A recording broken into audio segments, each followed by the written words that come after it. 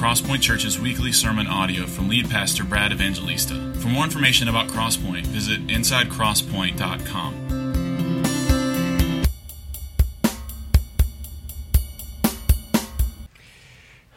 Good morning. How are you? I've missed you. It's so good to be home. Let's get to it. Matthew chapter 7 is where we left off, and we're going to pick up at verse 12. As you're finding Matthew chapter 7, as always, if you don't have a Bible, I'd love for you to use one of the ones in the rack of the chair in front of you. If you don't own a Bible, keep that as our gift to you. As you're finding Matthew chapter 7, we're going to read just 3 verses 12, 13, and 14. Let me just tell you what a joy it was to be in India with the church there. Robert and I, if you don't know, Robert and I have been in India the last 2 weeks alongside some missionaries that we became partners with a while back through a connection that we have here in the States. And these are South African missionaries. The missionaries are from South Africa, this family, and about 14 years ago, they were sent by their church, a good gospel-centered church in South Africa, to be missionaries in India. And they have planted 2 churches there, and Robert and I went to do a conference for this church and this community on the doctrine of Scripture. This is also the missionary and the church, one of the churches that we were at, that Logan, who read our call to worship this morning, Logan Copley, where he served as an interim pastor for about 6 months last year. And it was such a joy to hear about the good fruit and the work that Logan did there. It was just really encouraging to hear from this missionary, his perspective, how well Logan served the church, and then just from the folks there, the church, the folks in India, how grateful they were for Logan's ministry. We're sending a team back to this church here in a couple months in May for a week or so do be praying for them. And it was also encouraging to see just the health of these 2 small churches in India. India is a nation that is predominantly Hindu, and there is all sorts of false idol worship going on, and we were just in the middle of just idolatry and lostness. The population of India is about 1 billion people, and the land size of the nation of India is about 1/3 the size of the United States. So picture 3 times the population of the United States in about 1/3 the size of land. People on top of people, and many, many people lost. But the Lord has His people there, and they're doing great work. And so we'll be sharing more about that in the coming weeks, and on our member meeting, I look forward to sharing with you about India a little bit more in depth. But you would be really proud of Robert, too, the way, he just did wonderful. He has this wonderful, he has that kind of Lou Rawls voice, and the Indians were just fascinated with it. They just wanted him to talk. They said he sounded like a Hollywood actor. So it was really, really encouraging. Well, as Will left off at the beginning of Matthew chapter 7, these last 2 weeks, we find ourselves in verse 12. And we're at a transition point here in the Sermon on the Mount that we've been working through for the past couple months or so. And Jesus is beginning to kind of put the landing gear down and land this most famous of all sermons. And in verse 12, and then the 2 verses that follow it, really serve as a kind of transition to what Jesus has been saying for these past few chapters. And in fact, verse 12 is probably, along with John 3:16, one of the most well-known verses in all of the Bible, and subsequently also one of the most misunderstood truths of the Bible. So let me read verses 12, 13, and 14 and pray, and then we'll work back through it. So Matthew chapter 7, verse 12, 13, and 14. So whatever you wish that others would do to you, do also to them. For this is the law and the prophets. Enter by the narrow gate, for the gate is wide and the way is easy that leads to destruction, and those who enter by it are many. For the gate is narrow and the way is hard that leads to life, and those who find it are few. Well, let's pray one more time and ask the Lord to help us. Father, as we open your word, we come needy and we come empty-handed. There's nothing in us in and of ourselves to commend ourselves to you. And there's no amount of understanding that by ourselves we can hear your words. But in your kindness, you have made your people alive. You've transferred us from the domain of darkness into the kingdom of your Son, whom you love. You've given us a new mind. You've given us the mind of Christ. You've put your Holy Spirit in your people. You dwell in us, and you illuminate our minds so that we can see and hear and obey your word. You, where we were unable, you have enabled us. So, Lord, teach us wonderful things out of your word. And I pray for any unbelievers that are present, and surely there are some with a crowd this size. Lord, would you, by your sovereign mercy, draw any unbelievers here to faith in the only true, victorious King, Jesus. And I pray you do it all for the glory of your name, for the joy of your people, and for the salvation of the lost. I pray it in Jesus' name. Amen. Amen. Well, verse 12 is this most famous verse here of all, maybe.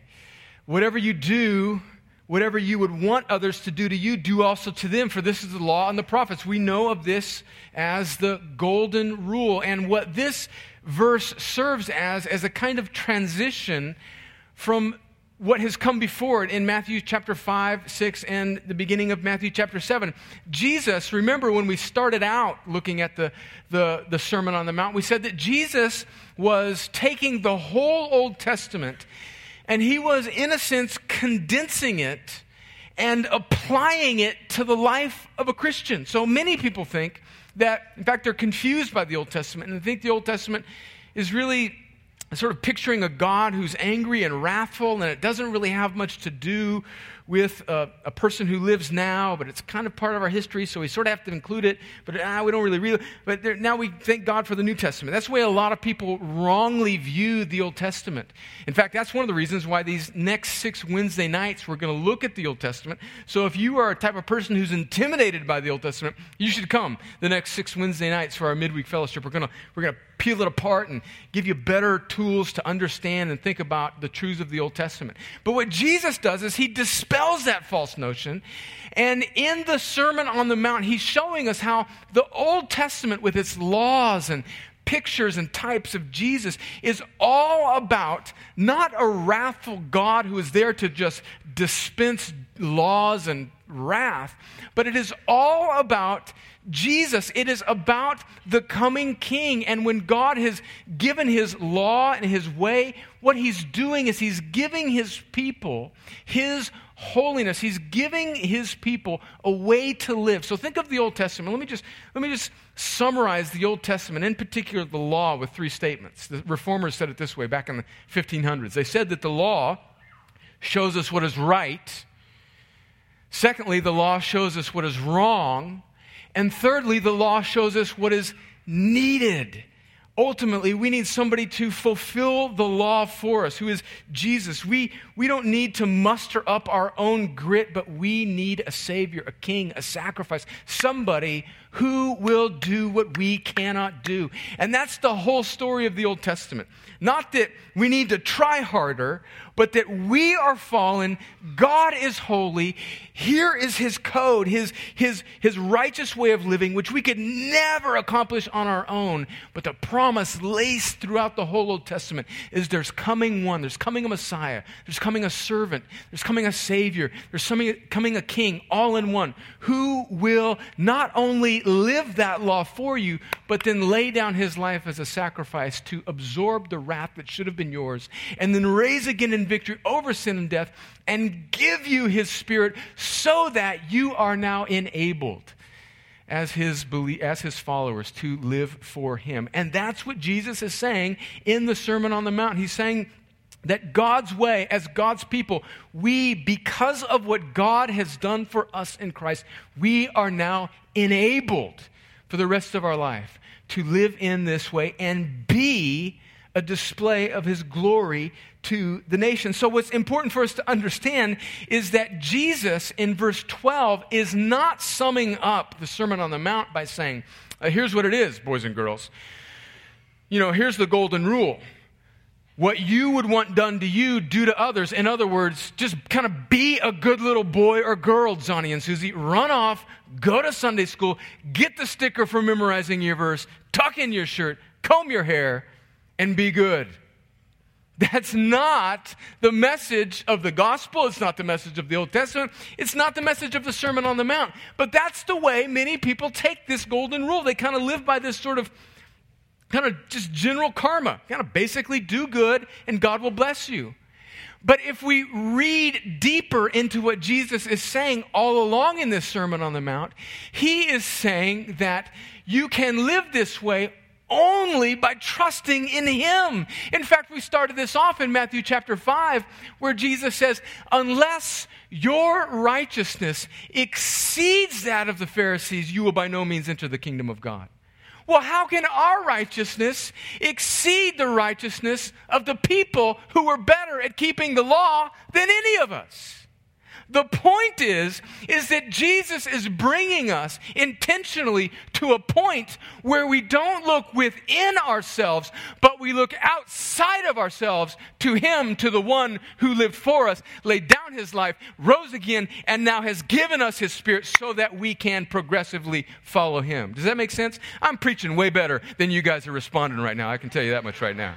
It's a two-way street here, right? Okay, this is sitting downtown Columbus. We're not just going one way. I'm fired up too, by the way. Anytime, you know me, I came back from Uganda. I had to shake it off for about 4 weeks over the summer. And I'm feeling it again, by the way, just fair warning.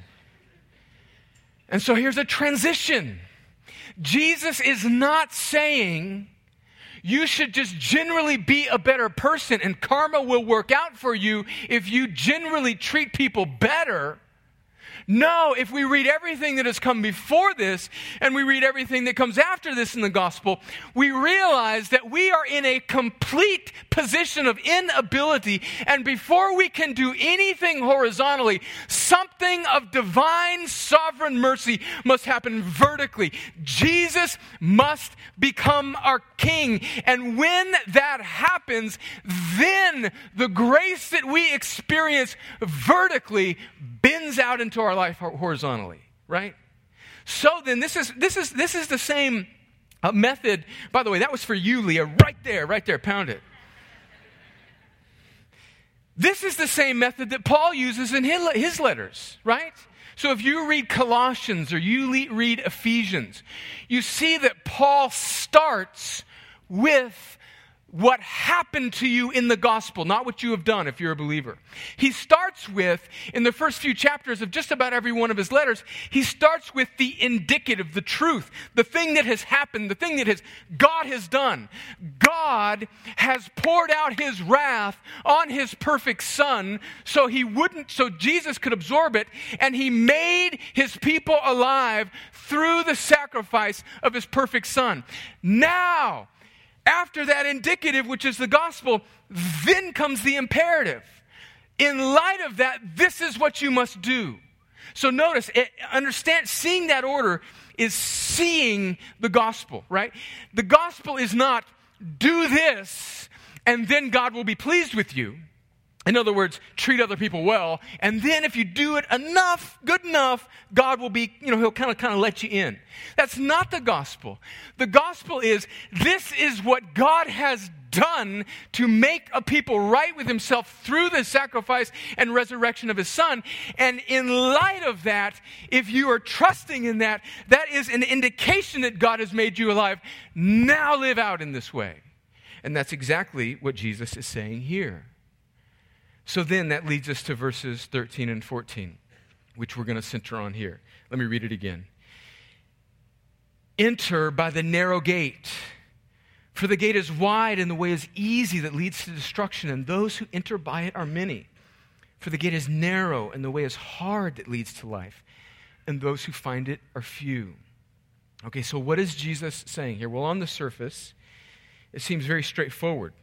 And I think it is straightforward, but we need to look at it a little bit more deeply. There's two gates, there's two roads. One is wide, and it leads to destruction. One is narrow, and it leads to life. And specifically, Jesus says that of this narrow way, that it is hard. this way that leads to life is hard. Now, let's admit that this runs a little bit contrary to what maybe many of us have heard in kind of what I would call an easy believism American Christian culture. That if, Jesus loves you and has a wonderful plan for your life, and, just come to Jesus and all your problems will go away. That's the exact opposite of what Jesus is saying here. He's saying that the way, this narrow way, is hard and it leads to life, and those who find it are few. So what is Jesus saying there? Well, I think we have two options. Either, one option is that he's saying that God is holy and that we're not. And boys and girls, we've got a lot of work to do to get right with God. And it's hard. So cinch up your pants, lace up your boots, put your work belt on and your hard hat, and go to work and try harder and do better. Well, we know that's not the message of the gospel, right? I mean, I just spent 15 minutes telling you that's not it. And we know that because we read our Bible. We know that this cannot be what Jesus means because it contradicts the rest of the Bible. It contradicts what Paul says in Ephesians 2, verses 8 and 9. He says, "For by grace you have been saved through faith, and this is not your own doing. It is the gift of God, not a result of works, so that no one may boast." So what Jesus means here when he says that the way is hard that leads to life is not tighten up your belt, put your hard hat on, get your lunch pail, and go to work to try and make yourself right with God. That's not what he's saying. What he is saying is that the way to life starts with death. It starts with, of course, Jesus' death on the cross, and it starts with us dying to ourselves. Well, let me just read what the scriptures say about this. Let me just read. In fact, now you guys are at a disadvantage because two things happened when we had 2 8-hour flights going to India, 8-hour flight from Atlanta to Paris, Paris to Mumbai, and then coming back 2 8-hour flights. And Robert and I, we just about spent Valentine's Day together in Paris, which our wives were thrilled about. But you're at a disadvantage because on those 2 8-hour flights, I listened to John Piper sermons and read the Puritans. And so, and one thing Piper said is he said, don't be one of those young preachers who just references God's word and doesn't read it. Read the Bible to your people. Yes, sir, Johnny Piper, sir. So here we go. I'm going to read some scriptures to you. John 10, listen to this. John 10, where Jesus is what Robert read from earlier, a few verses before. John 10, starting in verse 7. So Jesus again said to them, "Truly, truly, I say to you, I am the door of the sheep." So who is Jesus referring to when he says that this gate is, who's the gate that we're reading about in Matthew chapter 7? It's Jesus. I'm the door of the sheep. All who come before me are thieves and robbers, but the sheep did not listen to them. I am the door. If anyone enters by me, he will be saved and will go in and out and find pasture. The thief comes only to steal and kill and destroy. I come that they may have life and have it abundantly. I am the good shepherd. The good shepherd lays down his life for his sheep. Then if we flip a few chapters over in John chapter 14, verse 6, this definitive of all statements, Jesus says that I am the way and the truth and the life. No one comes to the Father but by me. So Jesus is not leaving us in doubt as to what or who this narrow gate is. He is saying it is me. Acts chapter 4, verse 12, the apostles have this same testimony. Acts 4, verse 12 says that there is no other name given under heaven by which men must be saved. And so Jesus is this gate, and access to this gate is our own death, dying to ourselves spiritually speaking. You understand? That's what Paul says in Galatians chapter 2, verse 20. It is no longer I who live, but Christ who lives in me. And now the life that I live by faith in the Son of God who loved me and gave himself for me. Romans chapter 6. This is a chapter, you know how I love Romans. Romans chapter 6, listen to this. Verse 1.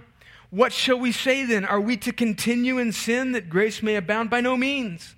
Listen to what Paul is saying, the state of the Christian is who has been made alive by God through his sovereign grace. Listen to how Paul describes the life of the Christian.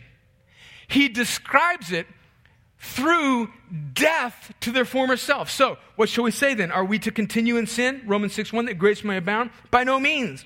How can we who died to sin still live in it? Do you not know that all of us who have been baptized into Christ Jesus were baptized into his death?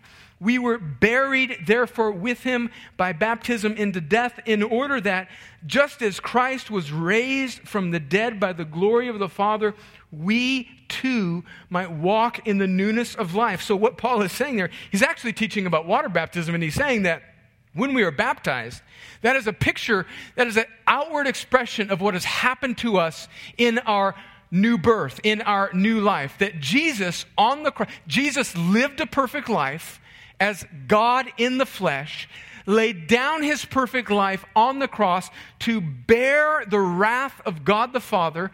And because Jesus is not just a perfect man, but because he's also the eternally holy second person of the Trinity, holy God in the flesh, he has enough holiness and a righteousness to atone for all of the sin for all of the people who would ever turn and trust in him. And so Jesus lays down his perfect life on the cross, bears God's wrath, satisfies it, and then rises again in victory over sin, death, and the grave. And because he is victorious over sin and death, he can call people to life. And that's the very thing that he does for his people. He makes dead hearts alive. And when we get in those baptismal waters and we celebrate the gospel, that's the very thing that we are proclaiming.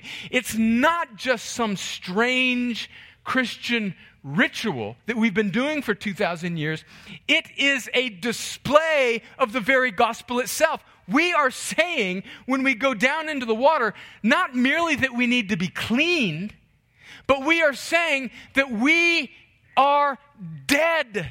The floodwaters of God's judgment have come down not on us, but on Jesus who died for us, and we are dying to our old self in Christ. And because Jesus is victorious and holy and perfect and rises again, we who are in him by faith and repentance rise also. That's what we are saying, and that's what Paul is saying. That's the narrow road. That life is accessed by death. Death of Jesus on the cross to atone for sin, and us dying to ourselves so that we might rise again in life with Jesus. And then Jesus says this in Luke 9, starting in verse 23. And he said to all, if anyone, and I think this is just summarizing what Jesus is saying here in Matthew 12 about this way being hard. And he said to all, if anyone would come after me, let him deny himself and take up his cross and follow me. For whoever would save his life will lose it. But whoever loses his life for my sake will save it. For what does it profit a man if he gains the whole world and loses or forfeits himself? So Jesus is saying that enter by this narrow way, this pinpoint, this one way, which is me. And the entry point to that is dying to yourself and being made alive by God, which is grace. So what's the main point of this text? I think the main point of this text is this, and we'll have it on the screen. It is simply that Jesus is the only way, and to live in him means dying to yourself. Jesus, the second person of the Trinity, the perfect holy Son of God, is the only way to be made right with a holy God. And to live in him, to be made alive by him, means that you are dead to yourself. Now, I told you I read a bunch of Puritans, and here's what the Puritans would do in their sermons. And they were much longer than my sermon, so count yourself chronologically blessed. Easy now, killer, easy. I mean, they would preach for like 2 hours, so I don't even want to hear it. They would preach, their sermons were broken down into 3 sections. They would look at a text, and they would establish this is what the doctrine is out of this text. And then they would say, these are the possible objections to this, and then let's apply it to our lives. It's kind of always those 3 parts, doctrine, objections, and they called it use, like the usefulness of the text. Doctrine, objections, application. So let's look at a couple potential objections to this one great truth that Jesus is the only way, and to live in him means dying to yourself. One objection I think all of us have heard and even maybe wrestled with in our own hearts is that how can Jesus be the only way? Is that not somehow unkind or unloving of God to make just one way? If God truly is merciful and benevolent, can't he just kind of understand that people are trying hard and, these best efforts of humanity around the globe? And, well, that presupposes the goodness or the innocence of humanity. And we clearly, if you just live with yourself honestly for more than a couple minutes, you realize just kind of how naturally wicked we are. And we also see the testimony of Scripture that none are righteous, no, not one. There are no, don't make me do it. Don't make me do my Mexican food analogy, right? About how there are only 2 types of Mexican food. There's a tortilla, and it's either got chicken or beef in it, right? That's all you got. Likewise, there are only 2 types of people, wicked people and redeemed people. And you say, Brad, wait a minute. No, I know the guy, my mailman, he's a pretty good guy. He's not a Christian, but he's a pretty good guy. Nobody at their heart is a pretty good guy. Let me explain this to you. Now, granted, not everybody's as bad as they could be. Thank goodness not everybody's terrorists flying planes into a building or doing wicked things. But at our core, when we say that we are lost and sinful, what we are saying is not that we are as bad or as wicked as it is possible for a human to be. What we are saying is that there's nothing in us that could commend us before a holy Creator God. So I've done this illustration for you before. Picture a young man who is adopted by some parents from birth, and they give him every privilege. Right? They rescued him out of some horrible situation, and they raise him up in this wonderful, loving home. They give him every privilege, every great educational opportunity. He goes off to some Ivy League school. He gets a degree in finance, and he goes and he starts to earn a whole bunch of money on Wall Street as a banker. And with this money, he starts to do wonderful, quote, good things, right? But he never even, once he left home, he never even answers his parents' calls. He doesn't even acknowledge them. So all the benefit that they gave him, all the ways that they poured out their love to him, he completely disregards them and now does all of these good things. Wouldn't that sort of color his good things? We wouldn't say this guy's necessarily good. We would say there's something sort of selfish and self-absorbed about this guy because all of his good stuff is tainted because he can't acknowledge the source of his goodness, which is his parents' love, right? Well, on an infinitesimally greater scale, people who do not trust in the fountain of life and goodness, which is God, no matter how seemingly good they are at their core rebelling against their Creator God. And so there is no good humanity. And Jesus then comes and is the only way. And we may ask, well, can't we just, God, people that are trying hard, well, if we made it kind of based on not Jesus, but on just relative human goodness, where's the cutoff? When is good enough? You see, Christianity is the only worldview that is actually realistic about the human condition. We are never able to be good enough. We are unable, and we need God to give us what He requires of us. And so the message of Jesus being the only way is not restrictive. It is actually pure grace. God does what He requires of us in the cross of Christ. And your objection may be, well, what about all these people who haven't heard about Jesus? Friends, exactly, right? Exactly. What about all those people?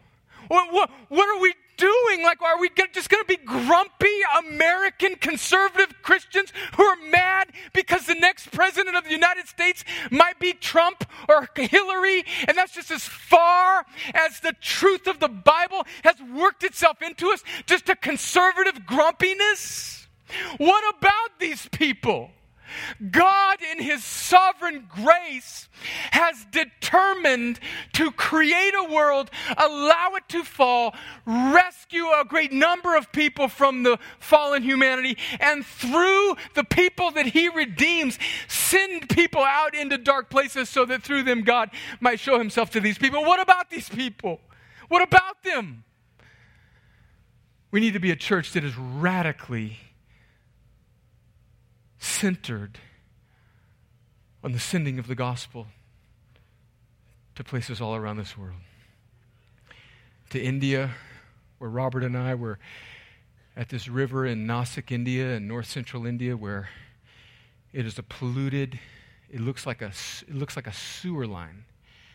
And it's one of the 12 holy sites in India where people go and get in this river once a year, and they believe, wrongly, obviously, that if they bathe themselves in this sewer water of a river, that their sins will be washed away.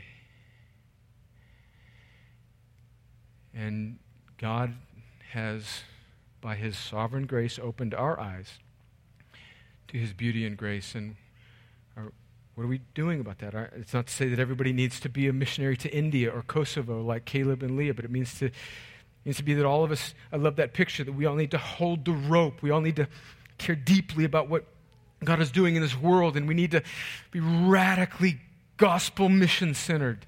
How can Jesus be the only way? It is God's grace that Jesus is the only way. He's making it clear, and He has determined to make His people the mouthpiece of this only way. So we need to stop being self-absorbed, grumpy Christians.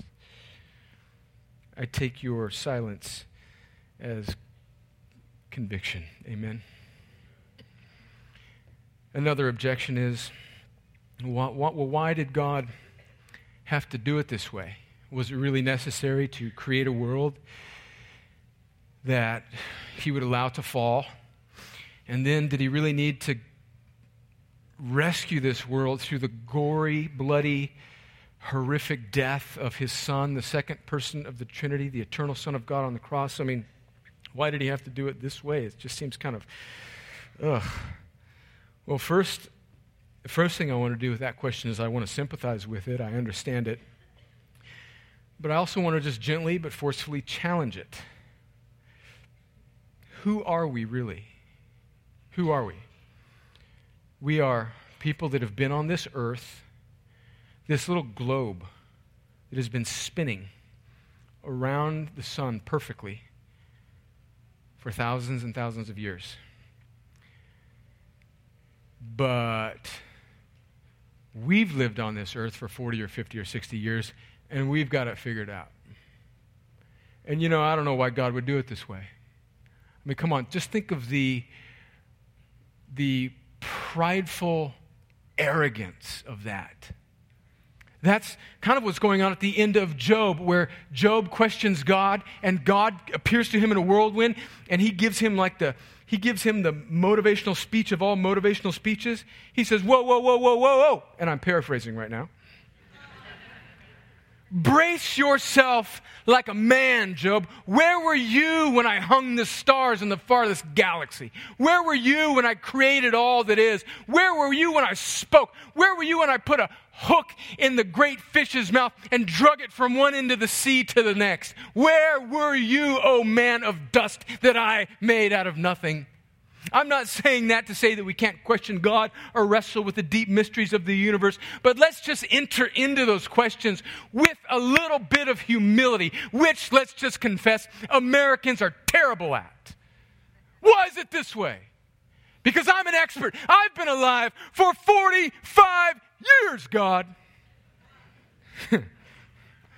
Listen to Ephesians 1. and listen to the fact that God has had a plan.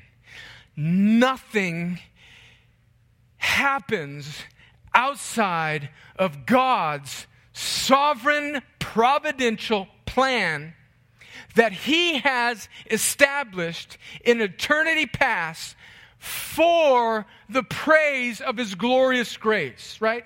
When you wonder about why things are the way they are, why would God let this happen? Why does it have to be this way?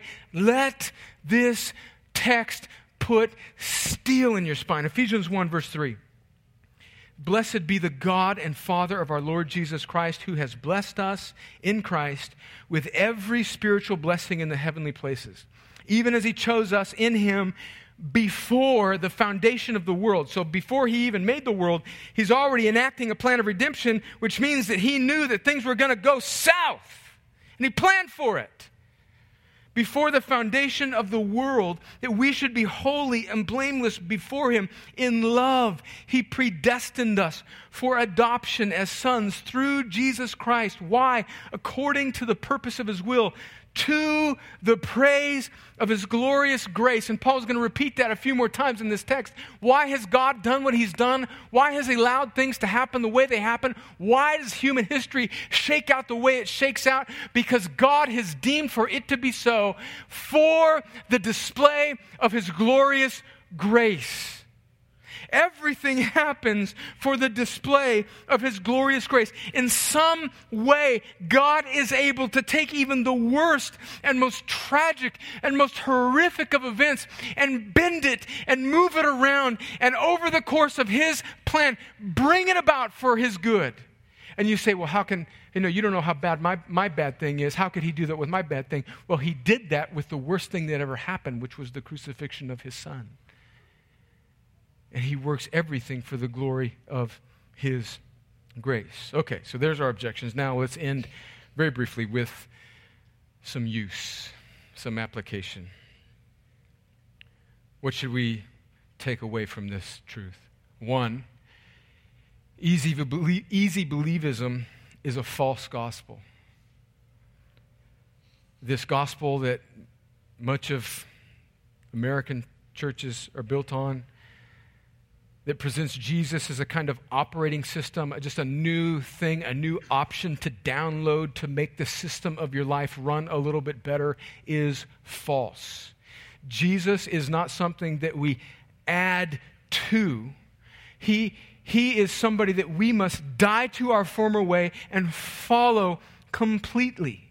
Easy believism, this nominal Christianity, and what do we mean by nominal? We mean in name only, is a false gospel, and it will not save. And it is perpetuated and it is continued by, I think, pastors who just want large churches, and so they tell people what they want to hear for the sake of growing a church. And they just put out this false easy believism to just gather a crowd and make themselves feel better about how many people they have coming to their church. It is false. But let's not just put it off on people that don't get the gospel. Let's also realize that we are prone to this false gospel of easy believism. I think people who understand the biblical gospel can be vulnerable to this as well. Nominal Christians are not the only ones prone to this. So are Christians who understand grace. And what do I mean by this? I think that some of us, when we heard the gospel for the first time, because we spent all of our years trying to make ourselves right with God, and when we heard the gospel for the first time truly, and we realized that it was all grace, it was so beautiful and so freeing to us that we ran to it and we just embraced it. But we've never then allowed that gospel that justified us also be a gospel that empowers us to sanctification. So I think it is possible for Bible-believing Christians to emphasize the free grace of justification in Christ so much that they miss the imperatives that come after that of sanctification. Let me read to you from Titus chapter 2. Starting in verse 11, Paul puts it this way. He says, "For the grace of God has appeared, bringing salvation for all people." So in other words, it's free grace. It's appeared. You didn't do it. You didn't ask for it. It just came. Then verse 12, training us to renounce ungodliness and worldly passions and to live self-controlled, upright, and godly lives in the present age. In other words, the gospel that saves, the grace that saves, empowers us to die to ourselves in ever-increasing measure for the rest of our lives. So if you're a young guy and you think that you can just kind of continue to do all the foolish things that you did just because you went to hear Louis Giglio preach at Passion, and you just love that message, which is a wonderful message, but now we can just continue to live the way that you've lived before, you're wrong. It's not the gospel road. And we could fill in all sorts of applications for us in our own lives. Easy believism is a false gospel. Secondly, this means that life is not ultimately about us.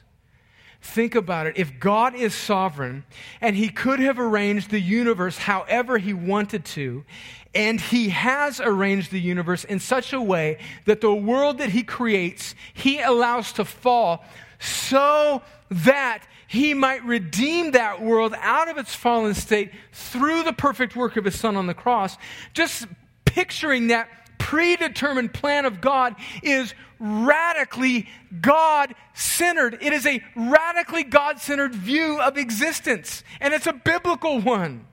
And so when we see that, we are freed from thinking that God is there for us, and that now God's goodness to us depends on whether or not everything kind of goes okay in our lives. I'm a collector of bobbleheads. I've got a Spurgeon bobblehead. I've got a Winston Churchill bobblehead. I've got a Vince Lombardi bobblehead, greatest Italian American to ever live. I've got an Allen Iverson bobblehead. I love the guy. I don't know why I don't. I just think he was gritty and tough. He was a basketball player that got in some trouble, but I just love him. And just recently, I ordered a Nicholas Copernicus bobblehead. Nicholas Copernicus was a Polish scientist back during the time of the Reformation in the late 1500s. Early 1600s. And before Copernicus, people believed that the sun rotated around the earth. But our boy Nick said, no, wait a minute. I think actually it's the earth that rotates around the sun. And he was scorned as a heretic. They said, oh my gosh, this guy's, I almost burned this guy at the stake. Turns out our boy Nick was right. And now his thoughts are called the Copernican Revolution. When mankind realized that we are not the center of the universe. And when we understand the gospel, it's like a personal Copernican revolution for all of us. When we realize that God is not there for us, we are there for Him, and we must die to ourselves and live for Him, and life is not about us. Which then leads us to truth number 3, or application number 3, that realizing this actually results not in less joy, but in more joy, right? Because when is enough self-glory enough? There's just something about it, isn't it? Like when we live for ourselves and we live for comfort and we live for God to bless us, it's never enough, right? It's never enough. There's something about our flesh that when we give into it, it is addicted to praise and adulation and comfort and the building of self-esteem, and it's never enough. But when we walk the hard road of the gospel, die to ourselves, and live to Christ, realize that it's all about Him, it frees us from this lesser joy and releases us to find our joy in God. And then finally and fourthly, walking this road is a community project. We are all prone to self-deception and to justifying ways to take this wide and easy road. we're all blind. We all have blind spots, which means there's spots in our spiritual vision which we cannot see. We are blind to them. That's why we need one another. That's why you got to get to know somebody in the aisle or the pew or in this room. You got to be part of a church, man. I mean, come on. How can you live this life?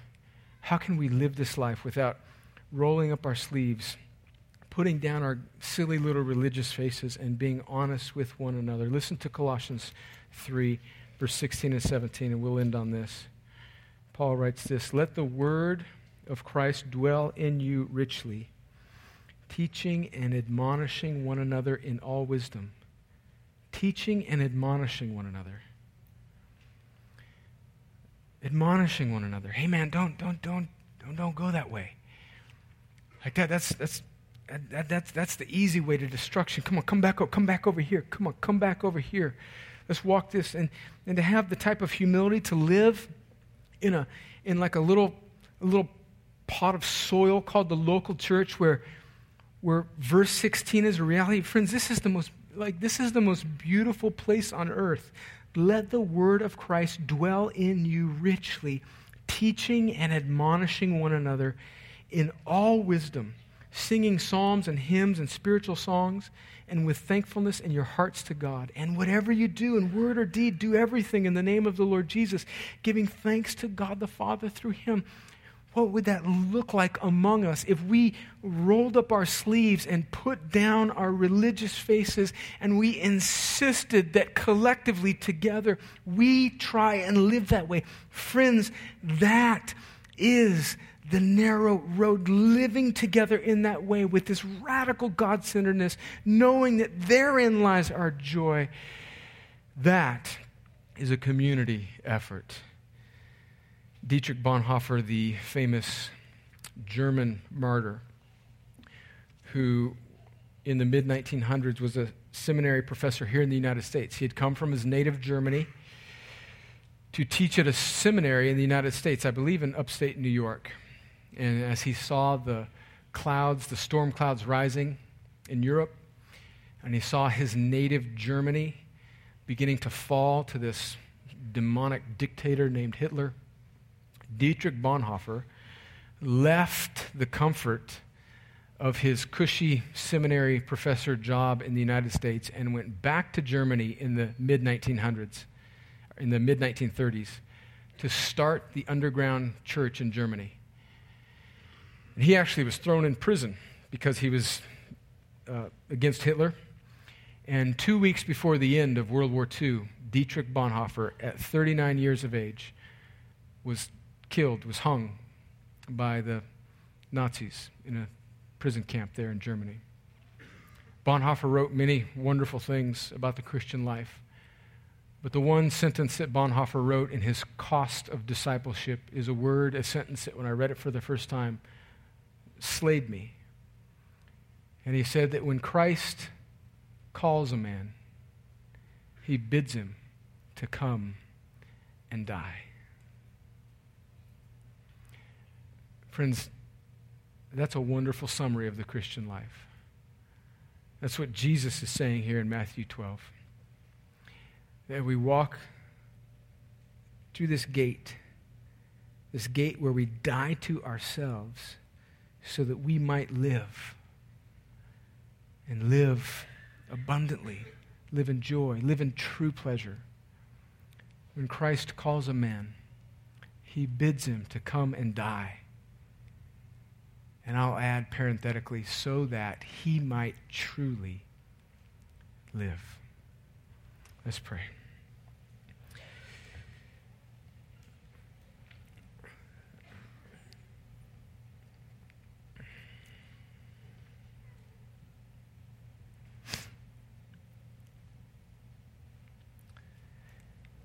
Father, these are monumental words.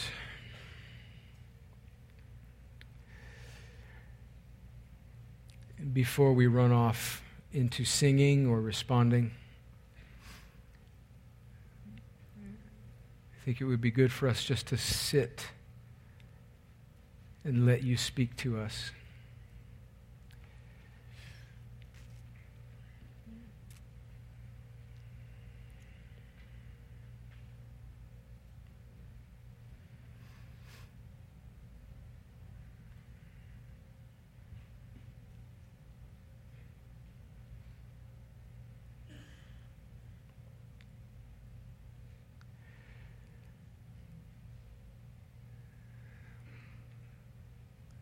Lord, I am so prone to veer off the road to the wide way that leads to destruction. Reset my affections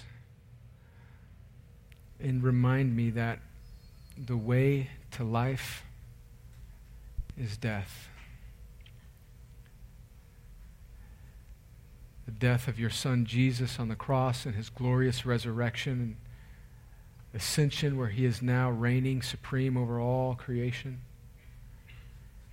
And my dying to myself so that I can be alive in him. Lord, remind us of that.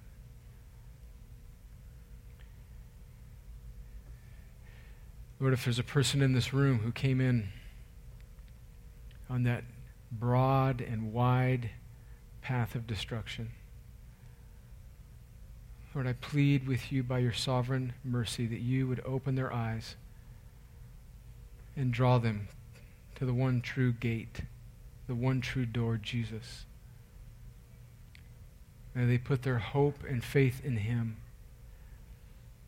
Lord, I'm not asking them to muster their own good works. I'm asking them to finally look outside of themselves to Jesus. Lord, would you give them the very thing that you require of them, which is eyes to see and a heart to believe? And would you save them? Friend, if that is you, you need to not leave this room today before you speak to somebody that you know to be a Christian. Maybe you, in just a moment when the band begins to play, you come down and speak to one of the pastors and pray about turning from yourself and turning in faith to Jesus. Do that. Do that.